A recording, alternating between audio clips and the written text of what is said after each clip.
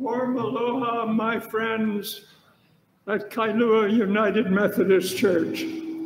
It's been 22 years since I stood in the pulpit, and I bid you farewell. But I never went very far away. Some of you would see me marching as that 16th president. Some of you would come to the Kailua Historical Society, and you would hear our programs as we talked about where this ahupua'a had come from. It's such a joy to be able to stand here. My memory is still pretty good.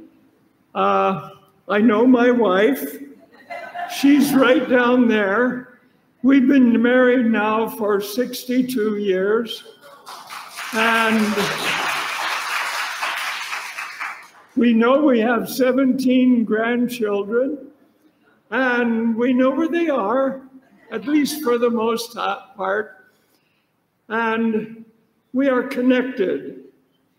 But as I come here, I am aware of the fact that I connected with this congregation more than 30 years ago. I was associate pastor here from 1995 until 2000.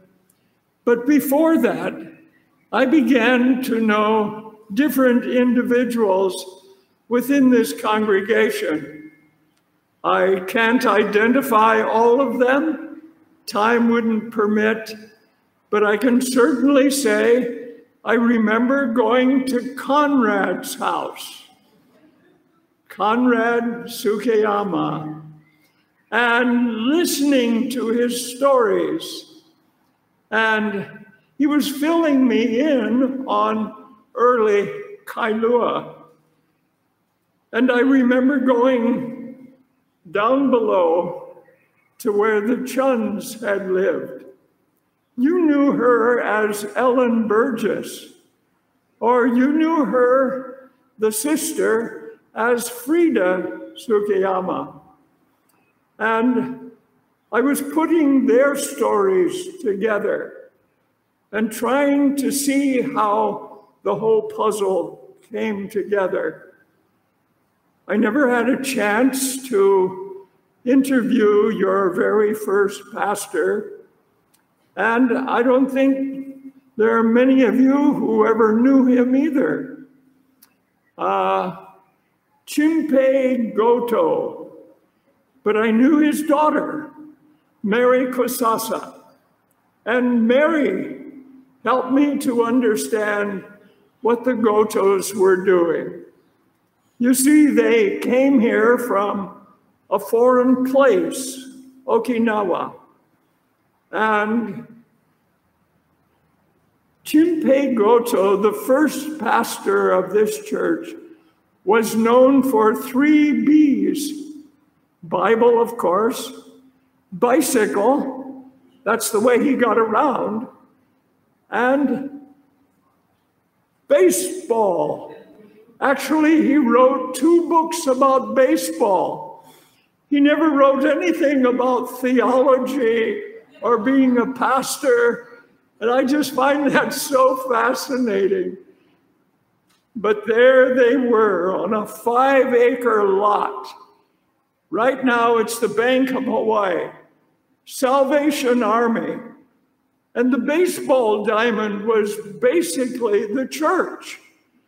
And that's how Conrad got involved. And many others who were coming at that time. I was fascinated to listen to Mary, the daughter of the pastor, as she described for me what a happy reunion it was when finally the father was able to return to the family. I'm talking, of course, about that infamous day when the bombs were beginning to explode. I'm talking about 1941 and how Chimpe, the little guy, shortstop, was standing in the pulpit in his very best suit. And the army came in and took him out. And not until Christmas Day did the family know where he was or how he was getting along. He was held incommunicado on Sand Island because the interrogation was so intense. And finally, after the military felt, okay, this guy is all right, we'll release him, they let him go. He went into Chinatown, and the taxi driver recognized him, and he said, I just want to go home to my family. It was Christmas Day, and Mary said we were all around the table, and Dad walked in. She said, of course, that was the best Christmas we ever had. Wow, I say to you, this church has stories that deserve to be told, stories that come out of not normal. I brought that little piece of wood, which is up on your beautiful communion table, and you can see in black it says not, and then normal right beside. This church can identify its crisis moments when things were not normal, not predictable, not comfortable. And I challenge you this morning to be thinking about them. When Pastor Brian invited me to come, I asked him if he had a particular theme that he was following. And he said to me, well, this summer, I'm planning to talk about the Psalms. And I didn't connect it right away. But as I went home, I began thinking about, wow, I've got some things from my workshop that I think blend in right there. And so I began to bring them out. And I came this morning to share them with you because right in the middle, for example, is something that you probably can't read. It says on the one side, God now. And on the other side it says, we are never alone. Why did I do that? Because it was so appropriate to the time. And I wanted to be able to capture. And it really is the title to Psalm 46. God is with us. We are never alone. And that truth has trouble sometimes penetrating down to where we really live. I brought with me some things that would have been burned a long time ago in the dump had they been allowed to be taken there. And why? Well, I recognize that these parts of our pews at the church where my wife and I are part of, Christ Church Uniting, these pews were being thrown away. They were broken, they were old, but I looked at the structure of that material, and because I'm the frugal guy that I am, I thought, I can turn that into something purposeful and useful. And so, beginning with this one, some of you will be able to recognize, the Lord is my shepherd, I shall not want. And if you come and look at it, you can see I took some care, not only to carve the letters, but also to try to make it into a memorable piece.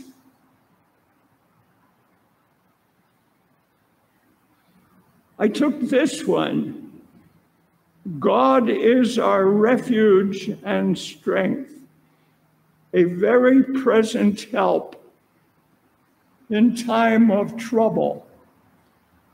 And that to me became that special expression from that particular psalm. In Psalm 46, as Sue read for us, I also took this one. And you know this little one-liner, be still and know that I am God. First of all, I took some beautiful koa, I put it on my lathe, and I had what I wanted there, and then I cut it right down the middle. That's where God lives, right in the heart of that beautiful grain, right where we know that He is worthy to be able to be represented. And then I took this piece, whoever dwells in the shadow of the Most High shall abide under the shelter of the Almighty. I'm not suggesting that these are the only artistic expressions that might be able to come out, but I am suggesting that for me, at that time, this was part of my self-preservation. It was part of my therapy, my care. And I never thought, oh, what a drudgery. This is too hard.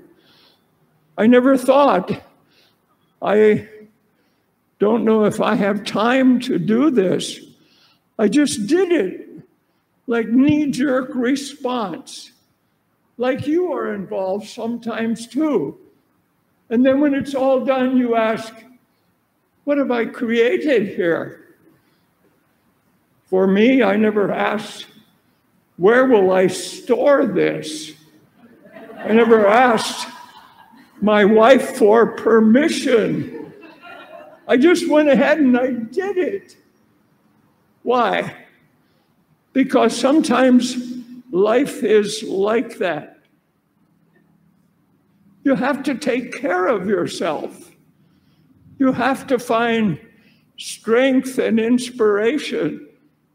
You've got to have promise for the future. Speaking about promise, I think about where this church is located. I think about what was happening here before, how that the water was flowing all the way from behind Castle Hospital, and it was in that channel before the bulldozers ever came and bulldozed it away. There was that heavy stream going over to where the pump station was located. I'm talking about a century ago. I don't expect that you know about that, unless maybe you've read the book about Kailua. And there was that pump station a century ago, trying to get this valuable resource over to Waimanalo. And so in this huge pipe above ground, 5-foot diameter, the water was pumped in there. It went all the way down to the highway. It made a left-hand turn, and it flowed by gravity feed down to the sugar mill in Waimanalo. That sugar mill, we know, came into existence in 1875. But in 1920, 1925, 1930, the sugar mill was in need of that resource, the water from Kawainui swamp. And they were pulling it out of there. And as I interviewed people like Ellen and Frida, they could tell me they went to bed every night hearing the pump, and they knew what was going on. And although they didn't have a good understanding of the full picture, they were aware this was a special place.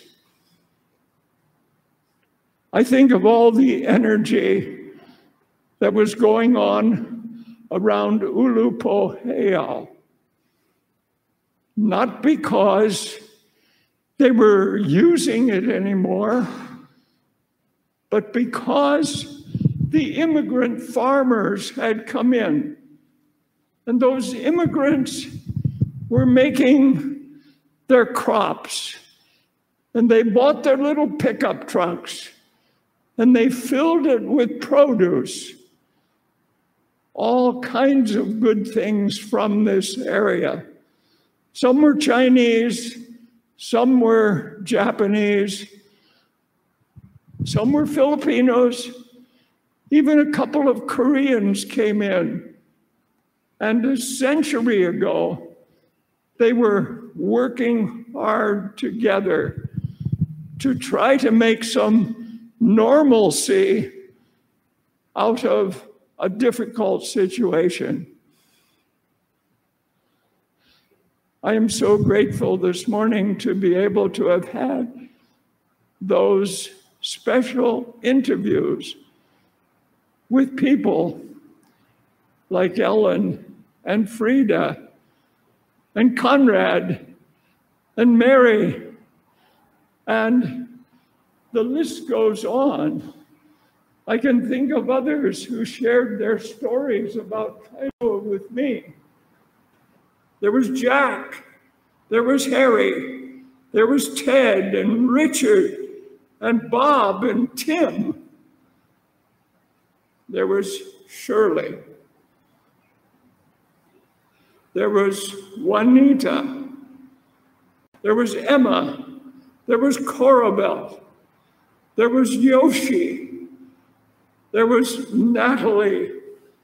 And as soon as I mentioned those first names, some of you remember. Thank God for memory. Thank God for connection with the past. Because when you put it all together, you get the picture. It wasn't just an isolated experience. It was something that was alive and passionate and full of future. That's what the book of Psalms is all about. It's our hymn book. It's our prayer book. It gives us the different authors who are able to put down their special prayers, this collection, all of these poems are of many different kinds. And as I am familiar with the book of Psalms like you are, we know that there is such a variety in there. And for the most part, they are not portraits of God or goodness or grace. They are snapshots, quickly taken, over time, probably distilled in various drafts. For example, what Sue read for us this morning was only 11 verses, and many of those chapters in the Psalms are even shorter than that. It is that treasured book of worship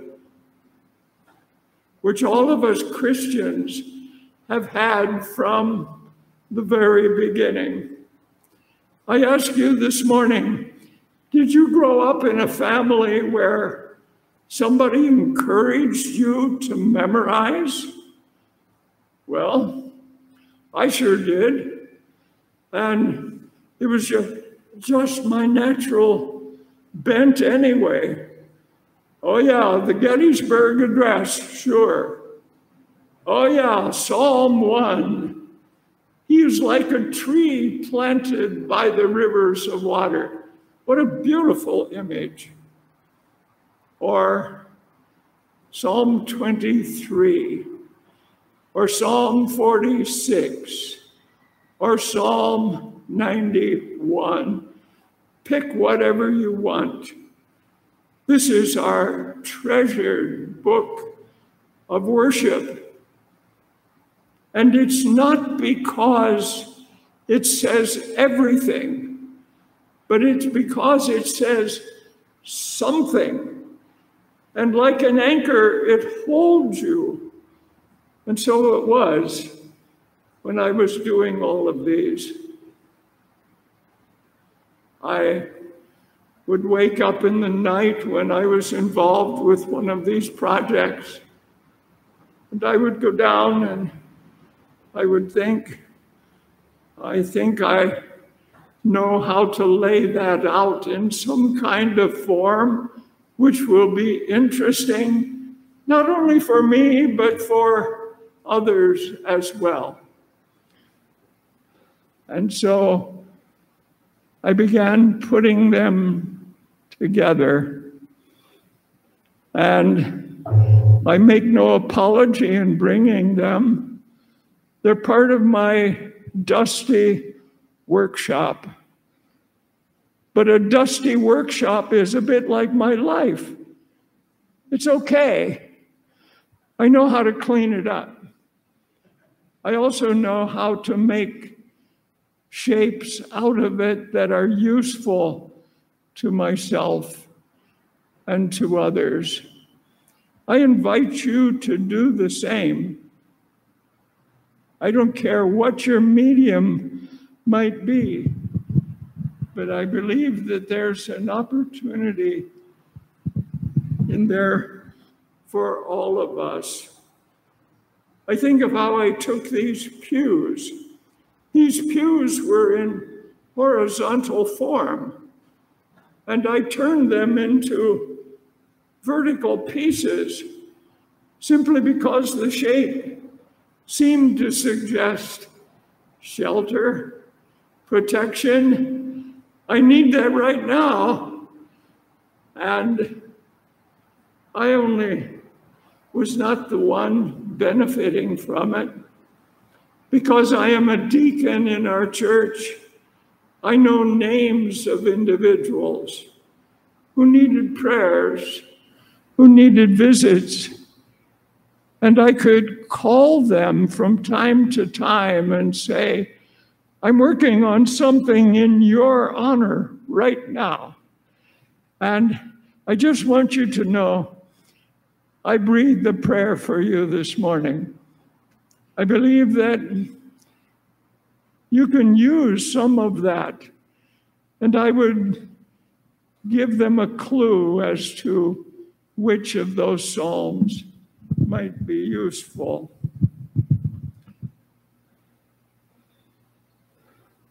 When I think about this church that came into existence in 1956, 57, I think about what was here before and how I had the privilege of walking over your church property with a member of that family.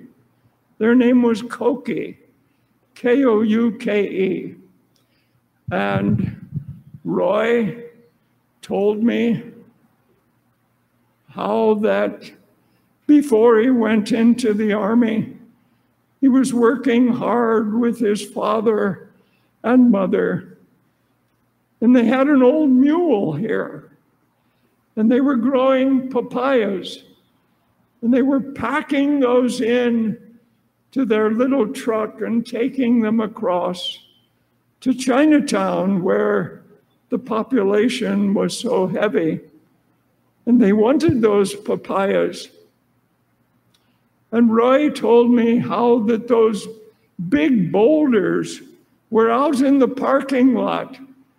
And because they wanted to use that soil as garden, they pushed them over there. I remembered that story.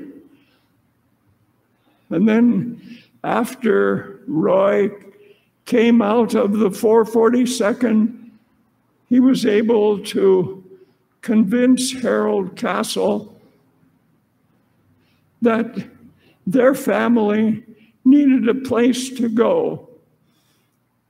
And so in 1955, they were able to leave their farm right here, and they went up into Monowilly. There's some toughness about the soil where you occupy right now. There's some special connection to these activities which were going on before. And in conclusion, I mention just two of them. Right across the street, you and I know that as Ko'olau Farmers. In 1937, that became Kailua Loading Station. And if you go to the back end of that parking lot, you can see it's designed to be a loading station. And there was a different building there. And there was nobody coming to buy the produce that the farmers were bringing in. But there was a pickup truck almost on a daily basis taking bananas and papayas and vegetables, avocados, whatever, over to Chinatown. So that when the war broke out, there was the opportunity for the farmers to be able to feed this hungry island. And that kept going until finally the population around us was sufficient size to be able to come and give them commercial traffic right here. So Ko'olau Farmers began as Kailua Loading Station. And I throw that out to you because what a title, what an image from the past.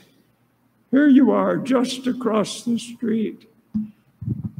And You think about that water moving on one side. You think about the people coming in on the other side, which now has regular traffic associated with it. The second thing I want to remind you of is that over here in the Baptist church property, there was a quarry site, McCandless Quarry, and that stone was being dug out back in the 1920s when roads were beginning to be built in Kailua. So virtually anywhere you go in Kailua today, if you dug down deep enough, the road bed would have the basalt from this quarry site. If you have ever wondered why there is a drop-off between the front and the back, it's because it was quarry, and they took away the stone, and they used it for building purposes. I suggest to this congregation, there are some lessons in there for us. And I know you will find them.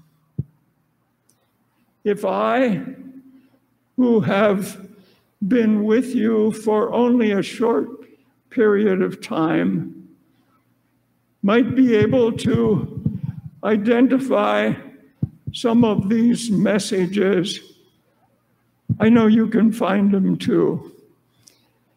And I say to you, I look forward to seeing you again. My wife and I will continue to take good care of each other, still at home, still in our big house, loving each other all the way.